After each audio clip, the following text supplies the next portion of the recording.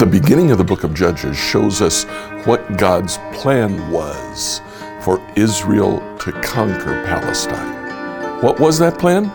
Let's find out together as we study the opening verses of Judges.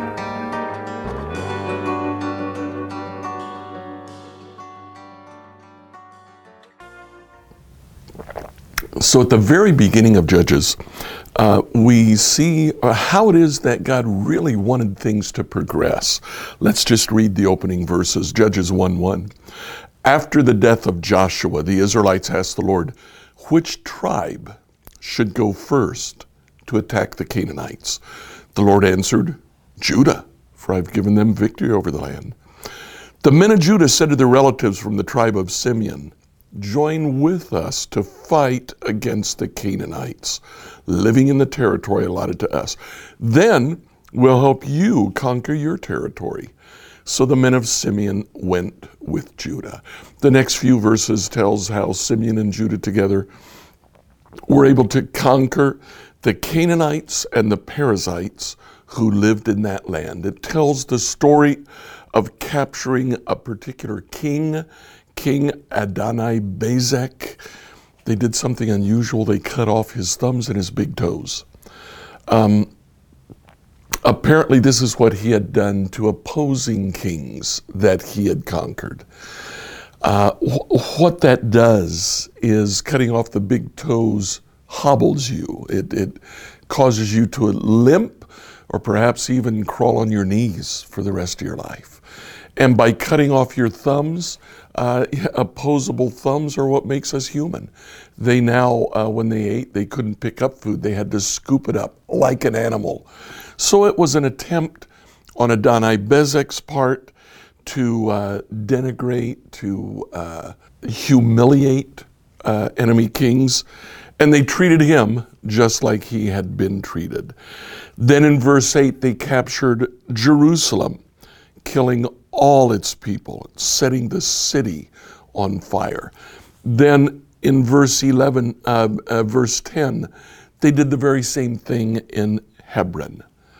Now, this is how Judah conquered its territory. It's interesting to note that Judah never had a problem after this. After conquering the territory that it was to occupy, Judah lived in that land actually for 1,000 years and didn't have any trouble from other nations, other cities attacking them. Only when the big countries from outside Judah would come to attack was Judah under siege. That was God's plan.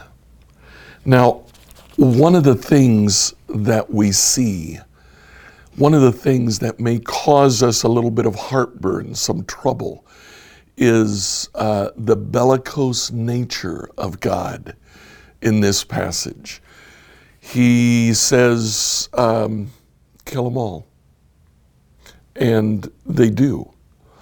How do we reconcile that with the God of the New Testament? How do we reconcile that with the Father who sent his Son to die?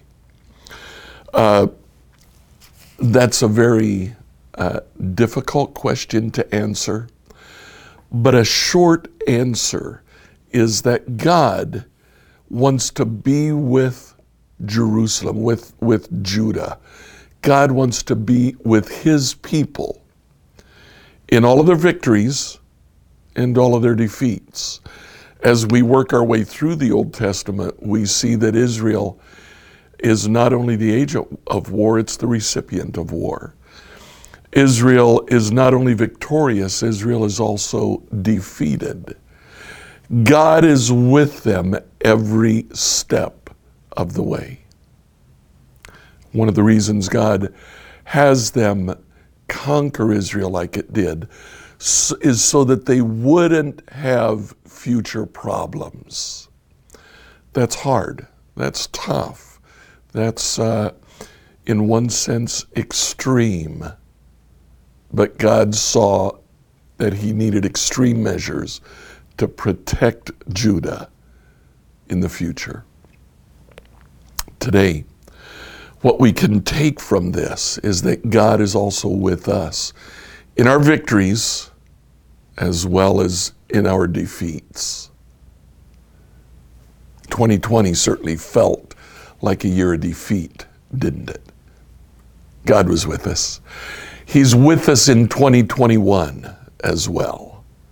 Whether 2021 brings us victory or defeat, He'll be there.